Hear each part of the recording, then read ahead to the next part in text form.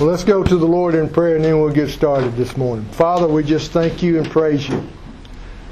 We worship you, Lord, because you alone are worthy to be worshipped. We bow before you. We acknowledge your greatness, your majesty, your awesomeness. We thank you, Father, for the privilege of being able to come to gather around the Word of God, to be able to learn more about you,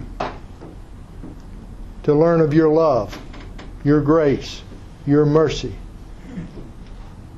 Thank you, Father, for giving us your word to teach us how to have a relationship with you. Thank you for the privilege of having a relationship with you.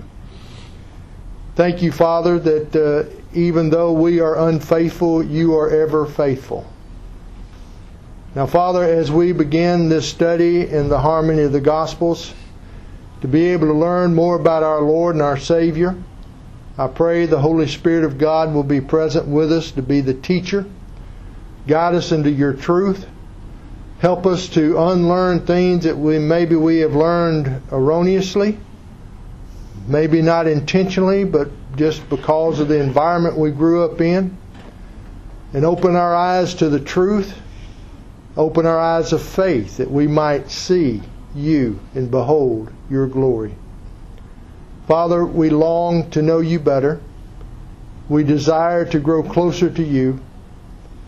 And we open ourselves up that we might allow you to fill us with your love for you and for others.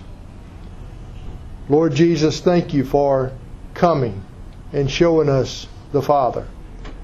Thank you for coming and making it available that we might know you, the living God. And so, Father, I just pray that you will help us to be good students of your word and help us to apply truths to our life that will strengthen us in our walk with Christ. We ask this in Jesus' name. Amen. John chapter 1 is going to be our text passage this morning. And we're going to begin to look at the pre-existence of Christ. In the study of the harmony of the Gospels, of course, in every narrative there is a beginning. And we need to start at the beginning in order to come to a solid understanding of Jesus. And this is thus the purpose of our study of the harmony of the Gospels, is to learn more about our Lord and Savior, Jesus Christ, His life, His ministry, His death, His resurrection. We want to take all four Gospels and put the pieces together to where we can get a uniform picture of our Lord and Savior. Let me start by reading the first 18 verses of John chapter 1. Again, let me reiterate, this is not going to be a verse-by-verse study. It's just going to be thoughts, topical, basically. There may be some verse-by-verse along the way, but for the most part, we're going to group things together and get an informative look at what the Bible has to say to us. But in John chapter 1 and verse 1, the Bible says, "In the beginning was the Word, and the Word was with God, and the Word was God. He was in the beginning with God. All things were made through Him, and without Him nothing was made that was made. In Him was life, excuse me, in Him was life, and the life was the light of men. And the light shines in darkness, and the darkness did not comprehend it. There was a man sent from God whose name was John. This man came for a witness to bear witness of the light, that all through him might believe. He was not that light, but was sent to bear witness of that light. That was the true light, which gives light to every man coming into the world. He was in the world, and the world was made through Him, and the world did not know Him. He came to His own, and His own did not receive Him. But as many as received Him, to them gave He the right to become the children of God, to those who believe in His name, who were born not of blood, nor of the will of the flesh, nor the will of man, but of God. And the Word became flesh and dwelt among us. And we beheld His glory, the glory as of the only begotten of the Father, full of grace and truth. John bore witness of Him and cried out, saying, This was He of whom I said, He who comes after me is preferred before me, for He was before me. And of His fullness we have all received, and grace for grace. For the law was given through Moses, but grace and truth came through Jesus Christ. No one has seen God at any time, but the only begotten Son, who is in the bosom of the Father, He has declared Him. Now, if you take notice, verse 17 refers to Jesus Christ, and that's what this entire passage is referring to. It's referring to the person Jesus Christ, and see the different ways that He is mentioned and how He is described as being the Word. He's being life. He is the light. He is grace and truth and mercy. Those things are speaking of the Lord Jesus Christ. Now here's a statement that I want you to understand, and I want you to grab hold of, that sometimes we fail to get. And I got this from the Chronological Study Bible, which I'm going to use quite a bit through this study. Very helpful. But here's in the notes, this is something that they brought out, which I thought very powerful. There was a time when Jesus of Nazareth did not exist. But there never was a time when the Word did not exist. So when it says Jesus of Nazareth, it's talking about physical... The human embodiment, Jesus, the incarnate. He always was. He just wasn't always in human form. That means that He was before He came to the earth. That means that He is God, just like John 1 and 2 tells us, that in the beginning was the Word. He was with God. He was God. Why do we call Jesus the Word? Because He is the Word. And the I am. And the I am. I And the understand light. I am. But Word means... Let me put it like this. Jesus Christ, and this is my interpretation of this. Jesus Christ is the personification of everything that God the Father has to say to us. He is the embodiment of the message that God the Father wants us to know about Him. So He's bringing the Word of God to us. He is the Word. He is bringing the Word. In Genesis chapter 1, when we taught Genesis, we learned that God said and it was done. But then we find when we correlate Scripture to Scripture, we also find, like we just read in John 1, one of the places, and then Colossians is another place, and other areas, that by Jesus Christ, nothing was made that was made. He made all. So if God said and it was done, Jesus Christ is the Word that went out and made it happen. Now He is the embodiment of the Word of God. Now, there's a lot of this in the study that we're going to have to say and come to agree that it goes like this. There's a lot about God we will never be able to grasp. But in faith, we hold on to it. Because thus saith the Lord. Whether we understand it or not, if God said it, it's true. Whether we believe it or not, if God said it, it's true. So we need to come to realize that one of the things that I want to bring out this morning is the pre-existence of Christ. He was in the beginning. He is the beginning. Whenever Genesis 1:1 starts by saying, in the beginning God, there was Jesus, the Christ, before the incarnation.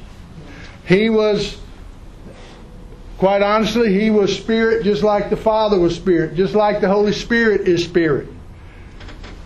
He did not gain the body until the incarnation of His birth through Mary.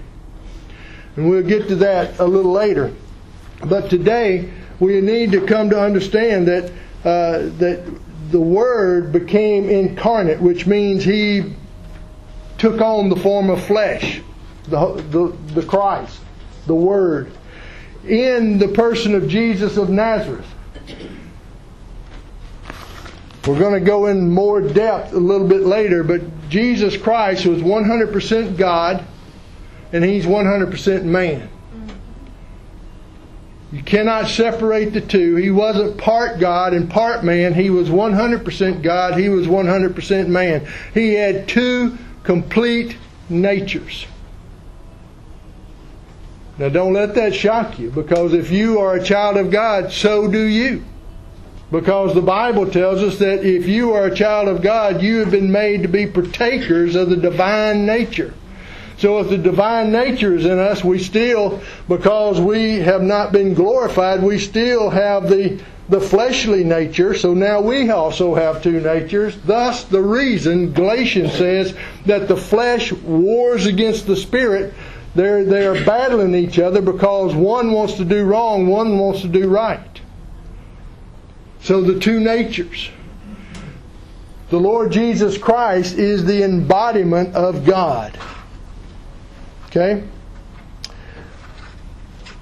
God can be known through the person and the ministry of Jesus Christ.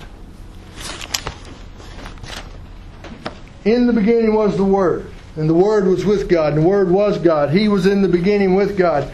Number one thing we need to remember is that Jesus Christ is eternally God. He didn't become God after the resurrection. He didn't become God here on earth. He was God in what I like to say eternity past. I don't know if that's really a thing, because with God it's all present. God is eternal. He's ever present. He's present in the future. He's present in the past. He's present in the present. God is omnipresent.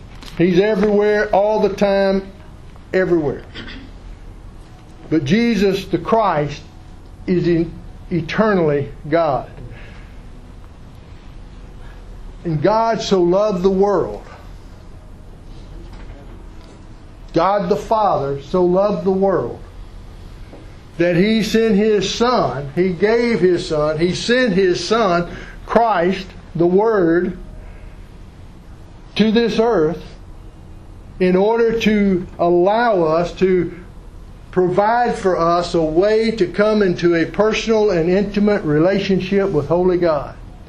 We, sinful man, and I say man in general for mankind, that's men and women, all of humanity, we cannot approach holy God on our own merits.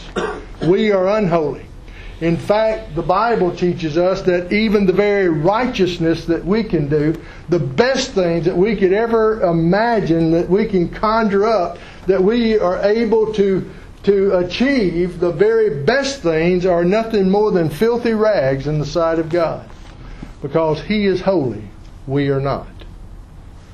Therefore, God, because He loves us, desired a relationship with us. He Himself had to make a way for us to come to Him. Thus His Son coming to the earth. Eternally God. God, out of love, sent His Son. God, out of love, came to us. So it's right to say God the Father. It's right to say God the Son. Because the Son is God. We just read it. In the beginning was the Word. The Word was with God, and the Word was God. Not that He stopped being God. He was always God. Eternally eternity past. Yes, sir. When Adam bit the apple, he gave this world to the devil. Adam and Eve went to Satan. The only way the title deed can be transferred back to God requires the death of God. And when Jesus died, God died when Jesus died and bought back everything. You're going to jump to John 1 to John 20. all in 30 minutes. That's all right. That's good. But yes, Jesus Christ came for a purpose. And it was to reconcile us unto Himself, first and foremost, and therefore, and then also to buy back what Adam had lost. Somebody had a question or something? John, you need to do it a little bit higher, man. Yeah, I didn't want to be a distraction. That's all right. You're not a distraction. Again, the Word is that's the Trinity, the Father, the Son, and the Holy Spirit. Many churches are saying they don't believe in the Trinity, so right. Stumble blocks me on Okay. the word meaning. Okay. We'll get into the Trinity in just a minute, but yes, that is all inclusive. In the beginning was the Word. The word God there is the same word in Genesis 1, where it says, in the beginning God, that's Elohim, all inclusive. Same word that was used in Genesis 1 and verse 27 when He says, God said, let us make man, us, plural. God, referring to God, Elohim, and it's referring to the Trinity, the Father, Son, and the Holy Spirit. So, the opening statement of John emphasizes the internality, the eternal divinity, the pre-existence of Christ. And we need to get a hold of that, because too many times we lose sight, we lose sight of His deity.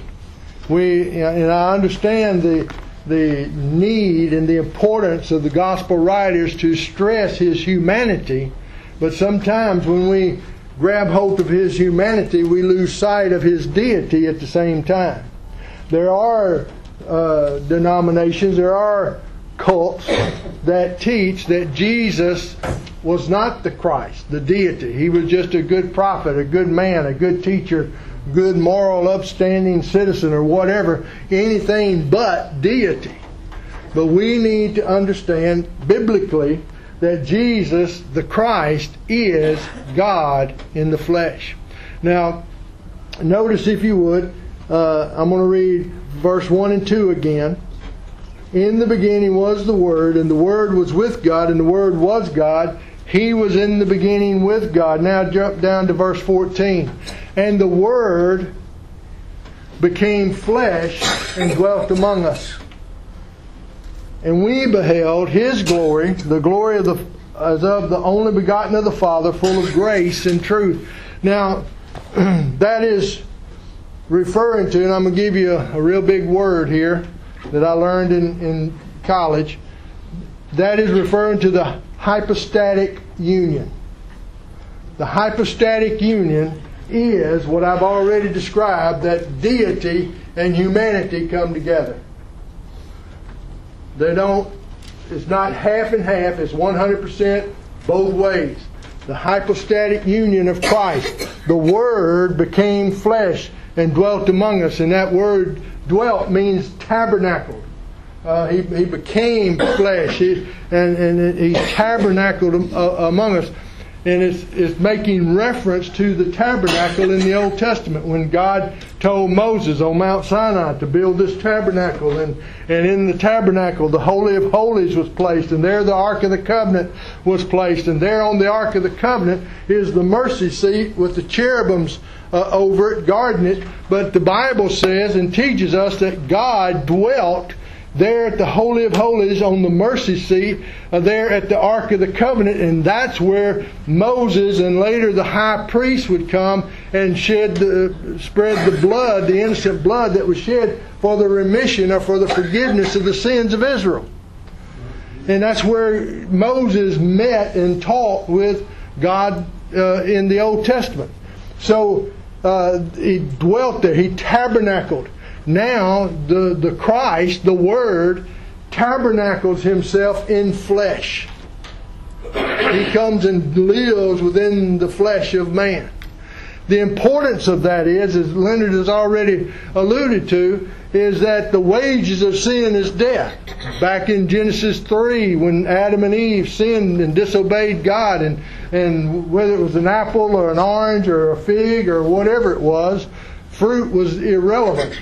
The most important thing was they disobeyed God.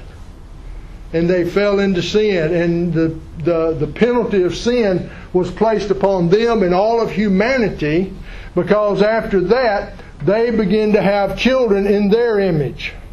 They inherited the sin nature. We inherited the sin nature all the way through because of Adam.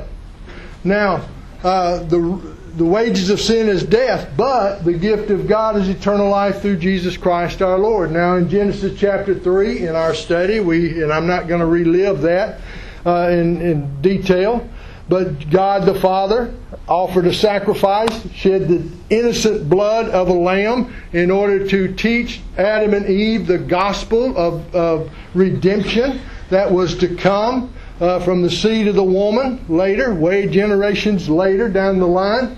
And as the result is that He taught the innocent had to pay for the sins of the guilty. Now, an animal could not pay for the sins of man, because it was two different animals, two different creatures, two different creations. It had to take a man to pay for the sins of man. And just any man would not be able to pay for the sins of man, because we're all guilty. The Bible teaches that we're all guilty before God. There's none righteous, no, not one. We've all sinned and come short of the glory of God.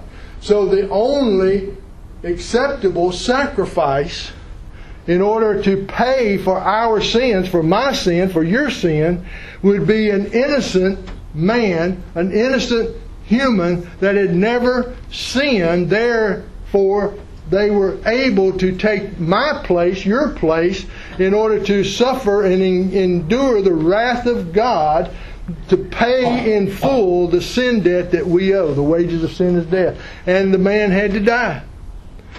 He also had to shed his blood, his innocent, sinless blood, because without the shedding of blood, Leviticus 17:11 tells us, without the shedding of blood, there is no forgiveness of sin.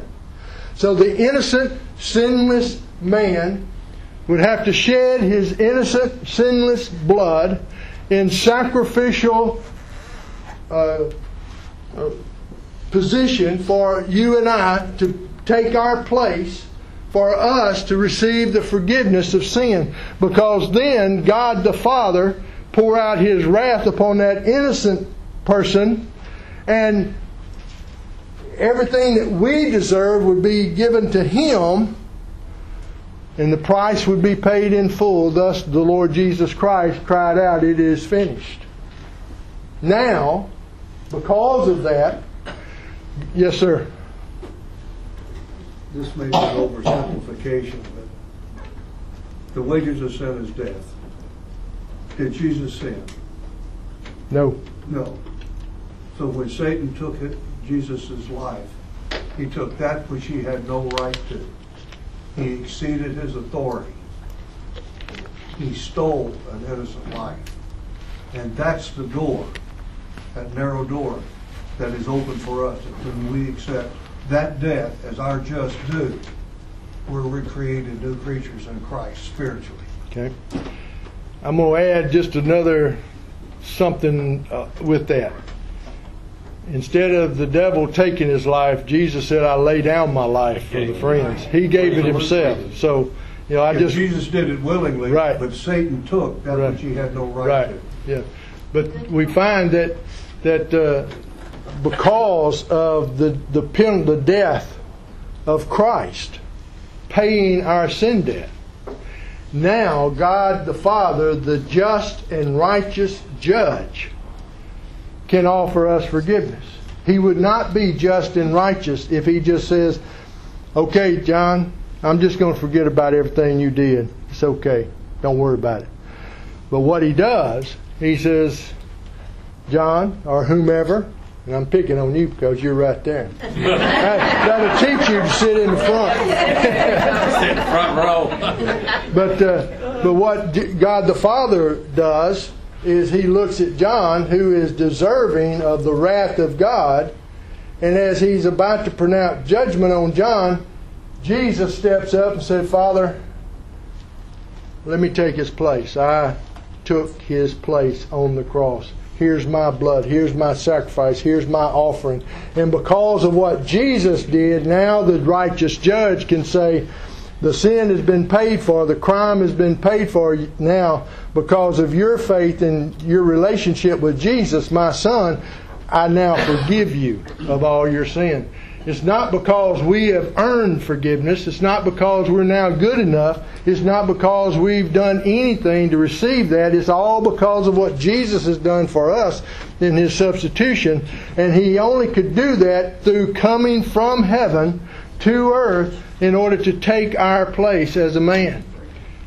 The only way He could have done that, number one, He had to be human in order to die.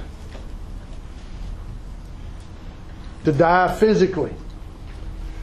In the physical aspect, the humanity of Jesus, He endured, He suffered everything that we go through. He knew what pain was. He knew what thirst was. He knew what growing weary was. He knew what was being tired, having to deal with stress. He had he didn't stress, understand, but He was faced with a lot of stressful things. But He trusted, He was faithful. He didn't worry. But He knew all that, and He also knew what it was to experience physical death. But He also had to be 100% God, because God Himself had to pay for our sin debt. And God was in control of what all was going on. When we study the crucifixion aspect later on in the study, we'll see that every aspect of the crucifixion, the Lord Jesus Christ was in control, because He was busy fulfilling the Old Testament prophecies that was laid out years and thousands of years before He ever came. He even said beforehand, I lay down my life. He also said, it is finished. And then He said, I give my spirit back unto you, Father. And He breathed His last. He was in control of His life. He was in control of His death. And it was that because He came to do a work for you and I, so we could have redemption, forgiveness of sin. The pre-existence of Christ, His deity. He is deity. He was deity before the virgin birth. He was deity after the virgin birth and through His public ministry on earth. And He is deity now, as sitting at the right hand of the Father. And here's something to put in your thinking cap. Before the incarnation, Jesus did not have a body before the virgin birth. Since the virgin birth, He has had a body, and in heaven He will have that same glorified body, because we will see Him face to face. Hallelujah. Amen. I'm looking forward to that day. And the prints in His hands. Yeah, I think He'll bear the scars of grace. He'll bear the scars of mercy. He'll bear the scars of the crucifixion. So we will forever be reminded of why we are enjoying the presence of God in heaven and not suffering in hell. Every time we look at Christ, I think we'll probably cry out, thank you, Lord Jesus. Thank you, Lord Jesus. because of what you did for me, I'm now enjoying what I'm blessed here with today. Thank you, Lord Jesus. The deity of Christ. God wants us to know how much He loves us. The Bible says in 2 Corinthians chapter 5 that God was in Christ reconciling to the world unto Himself. It was God working together, the Trinity, all of us. All of them was working for the redemption of man. And I have no idea where I am in my notes.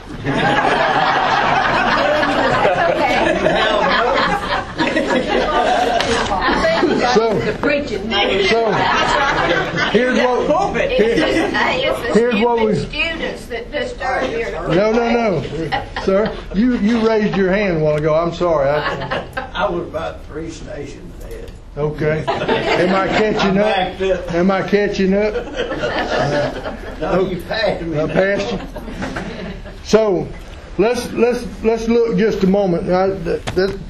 John brought out a good thing about the Trinity of God. Let me review, if I could, for those of you that have went through the study of the Gospel of John with me. These are going to be some similar notes that I shared with you during that study. I want to reiterate those today to help us to kind of hopefully understand, give us some thoughts about the Trinity of God. And let me again start off by saying there are some things, some truths, some doctrines in the Word of God that we're just going to have to take by faith, and it is beyond our human comprehension and understanding apart from the Holy Spirit of God enabling us to grab hold of it. And Trinity is one of them. Let me just kind of go through my notes with you concerning the Trinity of God. There are numerous mysteries concerning God that pose difficulties of comprehension for the human mind. One such difficulty is the Holy Trinity. Although the term Trinity is not specifically used in the Bible, the idea is represented throughout Scripture. Trinity is the term used to describe the triunity or the three-in-oneness of God. That God is 3 persons, yet one God. All throughout the Scriptures we see that reiterated time and time again. There is one God. Deuteronomy 6, Hear, O Israel, the Lord is one. And it's reiterated throughout Scripture. But throughout Scripture it also is teaching, and it gives us the picture of the Trinity, or the triunity, or the three-in-oneness of God. By using the term Trinity, it is meant that there are 3 eternal distinctions in the one divine essence, known respectively as Father, Son, and Holy Spirit. Wayne Grudem defines the doctrine of the Trinity as God eternally exists in 3 persons, as 3 persons, Father, Son, and Holy Spirit, and each person is fully God, and there is one God. Now, human mind can't grasp that. We have to refer to 1 Corinthians chapter 2:1, in that the Holy Spirit is the one that helps natural man to receive the things of the Spirit of God. We have to lean on the Holy Spirit to help us to understand any of the Word of God, but especially difficult truths as these. Christianity holds to a monotheistic view of one God. This one God subsists in 3 persons, Father, Son, and Holy Spirit. The affirmation of this doctrine, the distinctions, and the unity of the Trinity are revealed in numerous passages of Scripture. One cannot read the Bible and escape the truth that the Father is not the Son or the Holy Spirit. The Son is not the Father or the Holy Spirit, or the Holy Spirit is not the Father or the Son. Yet they are equally God. Each one possesses all the divine attributes attributed to God, and each are ascribed distinctive properties of personality. They each have their distinctive roles and yet remain complete unity and harmony. Though complex, the doctrine of the Trinity is worthy of attention and meditation.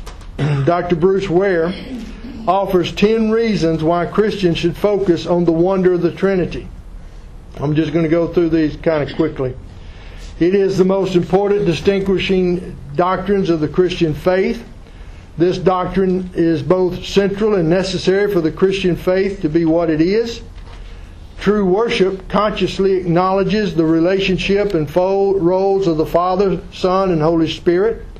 Our prayer life should be to the Father through the Son and in the power of the Spirit. The Christian sanctification is rightly understood and enriched. The triune relationship causes us to marvel at the unity of the triune God. The triune relationship causes us to marvel at the diversity within the triune God. The triune relationship causes us to wonder at the social relationship of the triune God. The triune relationship causes us to marvel at the authority submission structure that exists eternally in the three persons of the Godhead, each of whom is equally God. And last but not least, this doctrine provides one of the most important and neglected patterns of how human life and human relationships are to be conducted.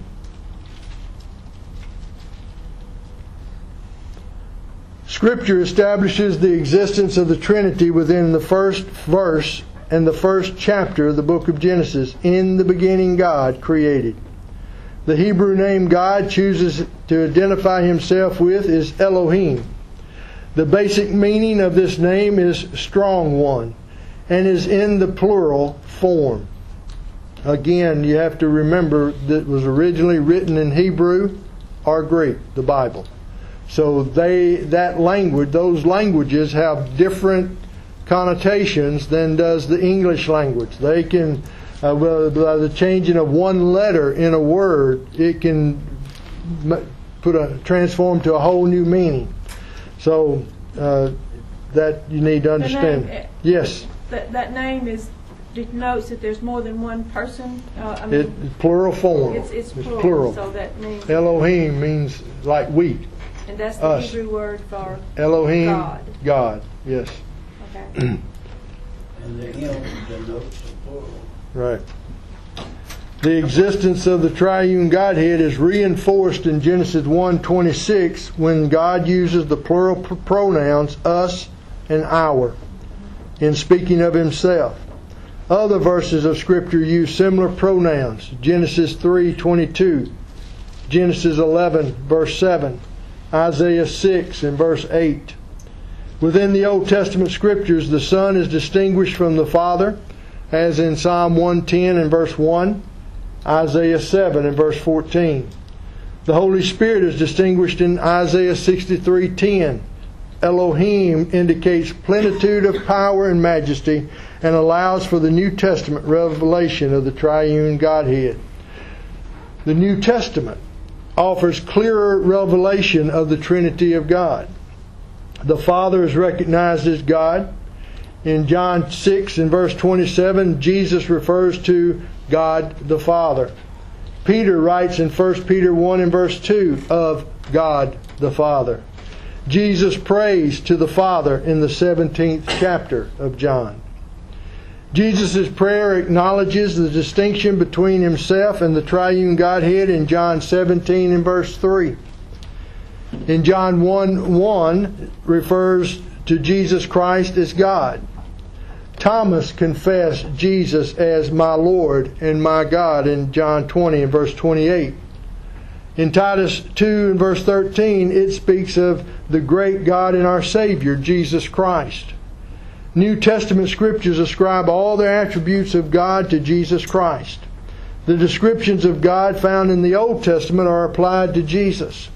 The creation and the sustaining of all things are ascribed to Him. Jesus receives worship and honor due only to God. The Holy Spirit is recognized as God in the New Testament Scriptures. Peter refers to the Holy Spirit as God in Acts chapter 5, verses 3 and 4.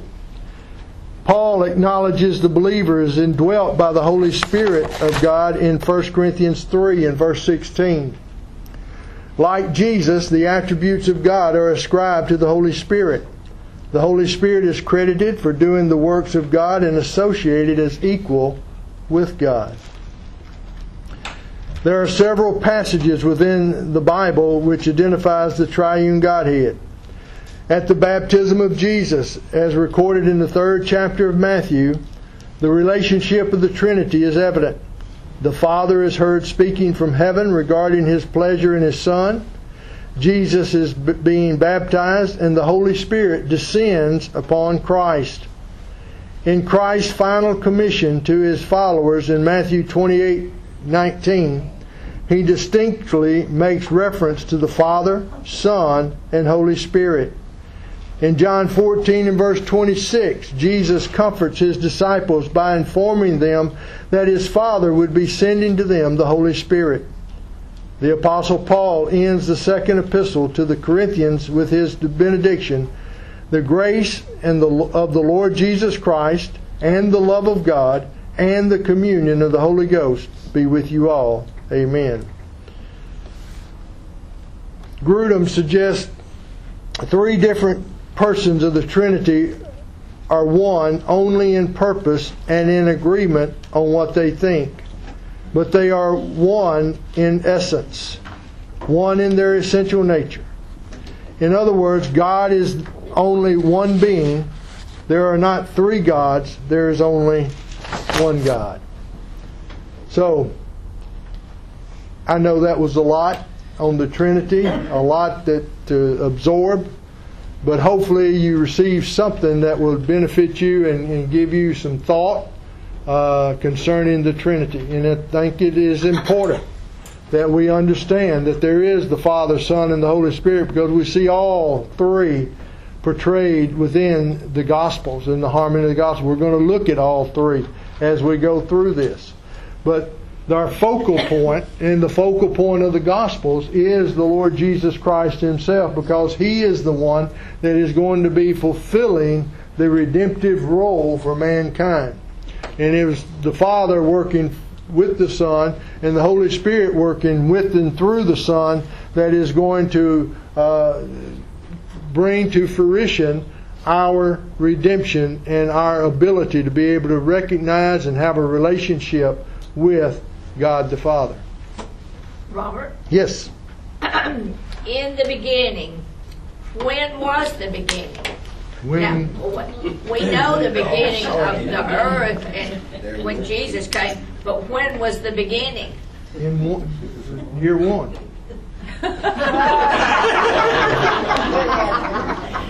Day one of year 1. Yeah, that's when they started counting time with Jesus. No. That's way before Jesus. BC. Oh yeah, BC. But I mean in our day. But when? All right. I wasn't there, Miss Donna. I don't know when it was. And My little 6-year-old grandson called me from Houston and said, "Grammy, my mama and daddy don't know the answer to this. Who made God?" God always was. No one made God. If someone made God, then that would be God. They would be higher than God. Right. And so, God always has been. That's another one of those. So,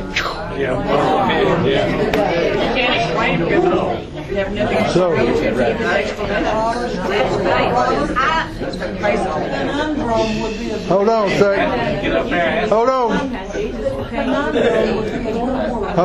Hold on just a second. Yes, ma'am. Conundrum would be a good word. Say it. I'm sorry. Say that one more time. Conundrum? Conundrum. Okay. Okay. conundrum. Who is that?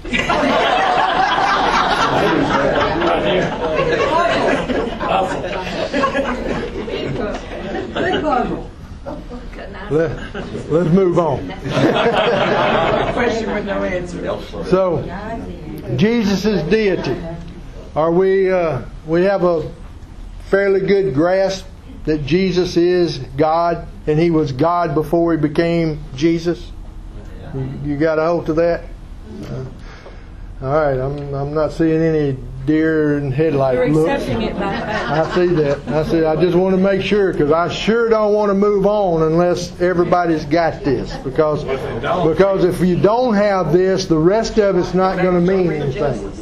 The rest of it's not going to make sense to you. We need to grab hold.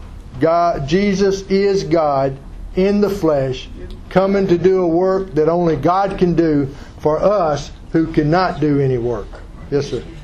And I vote for that. Amen. The repercussion of what you just said means that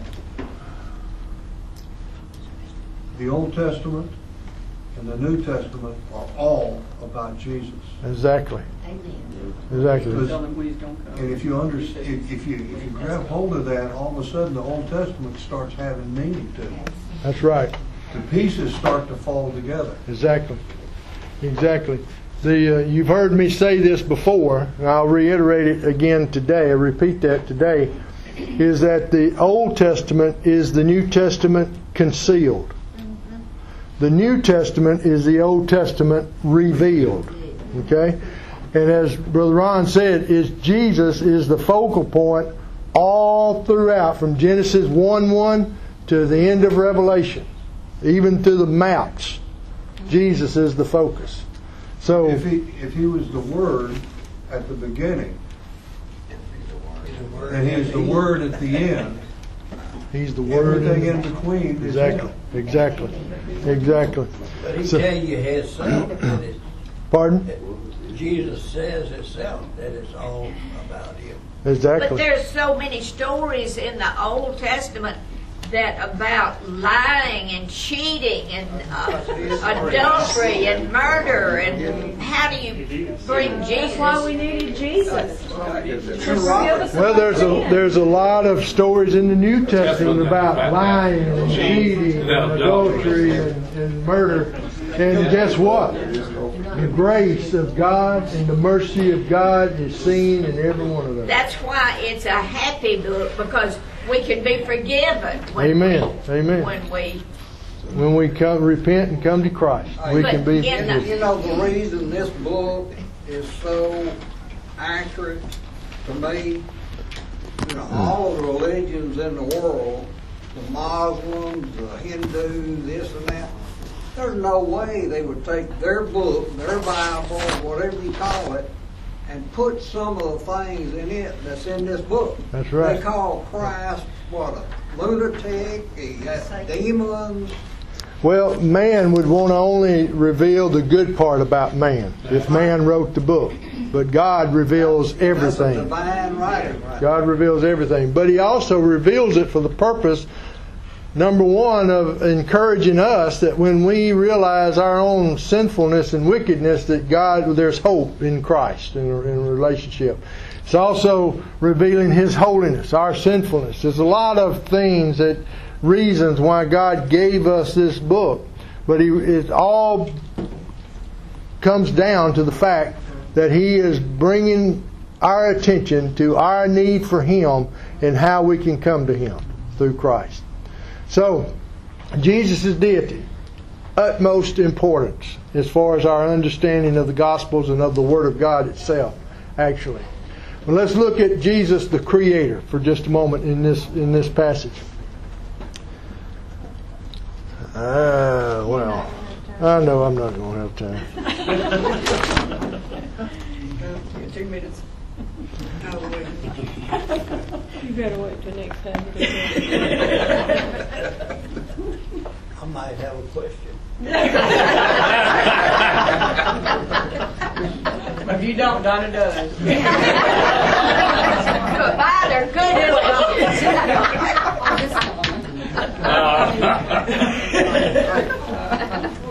Well, I may have some more on the deity. So let's. Well, his teeth is coming. I understand that. Do what? I understand the Trinity. I know it. When just one more thought on the deity of Christ and the incarnation of Christ. And of course, we'll get into it more in the next 2 or 3 lessons. But whenever John 1 in verse 14 tells us that the Word became flesh and dwelt among us, that is reference to the virgin birth of the Lord Jesus Christ, to the Virgin Mary. And that is important too, and we'll go in more detail when we get to that time frame in the harmony of the Gospels. But it's important to note that the Word became flesh, but He did not become sinful flesh. He took on the form of man, humanity, without sinful nature.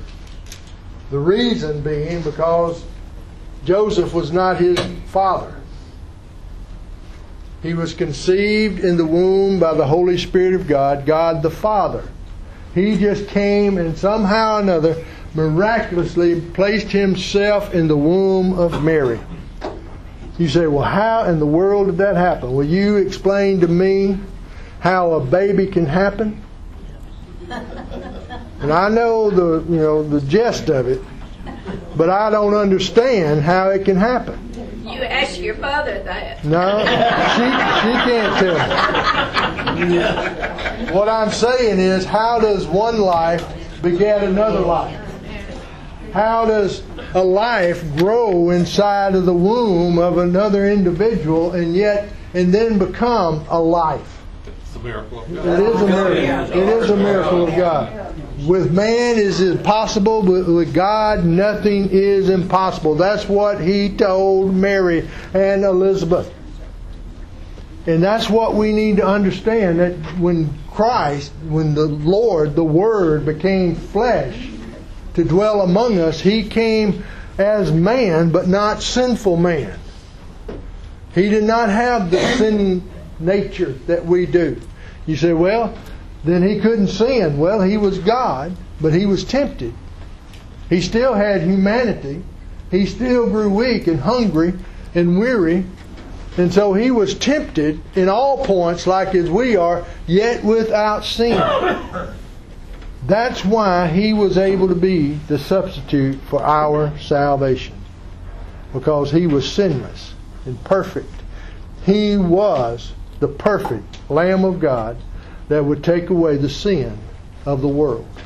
And that's exactly what He did. He didn't just cover it, as in the word of atonement in the Old Testament.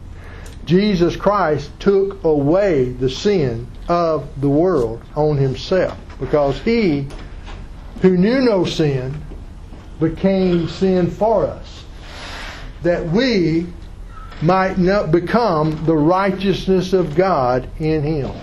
That's substitution. That's trading places. That's what Jesus Christ came to do for us. So, the deity of Jesus. Pre-existence. Point number 1 done. We'll start with number 2 next week, Lord willing. So let's pray. Father, thank You so much for today. Thank You for Your Word. Thank You for the questions. Thank You for the discussion. Thank You for the thoughts, the things to think about and meditate upon. Thank You, Lord, that You loved us enough to take on humanity in order that we can relate to You, and that You could relate to us, and that we can have that connection and that relationship. Thank You for Your love and grace.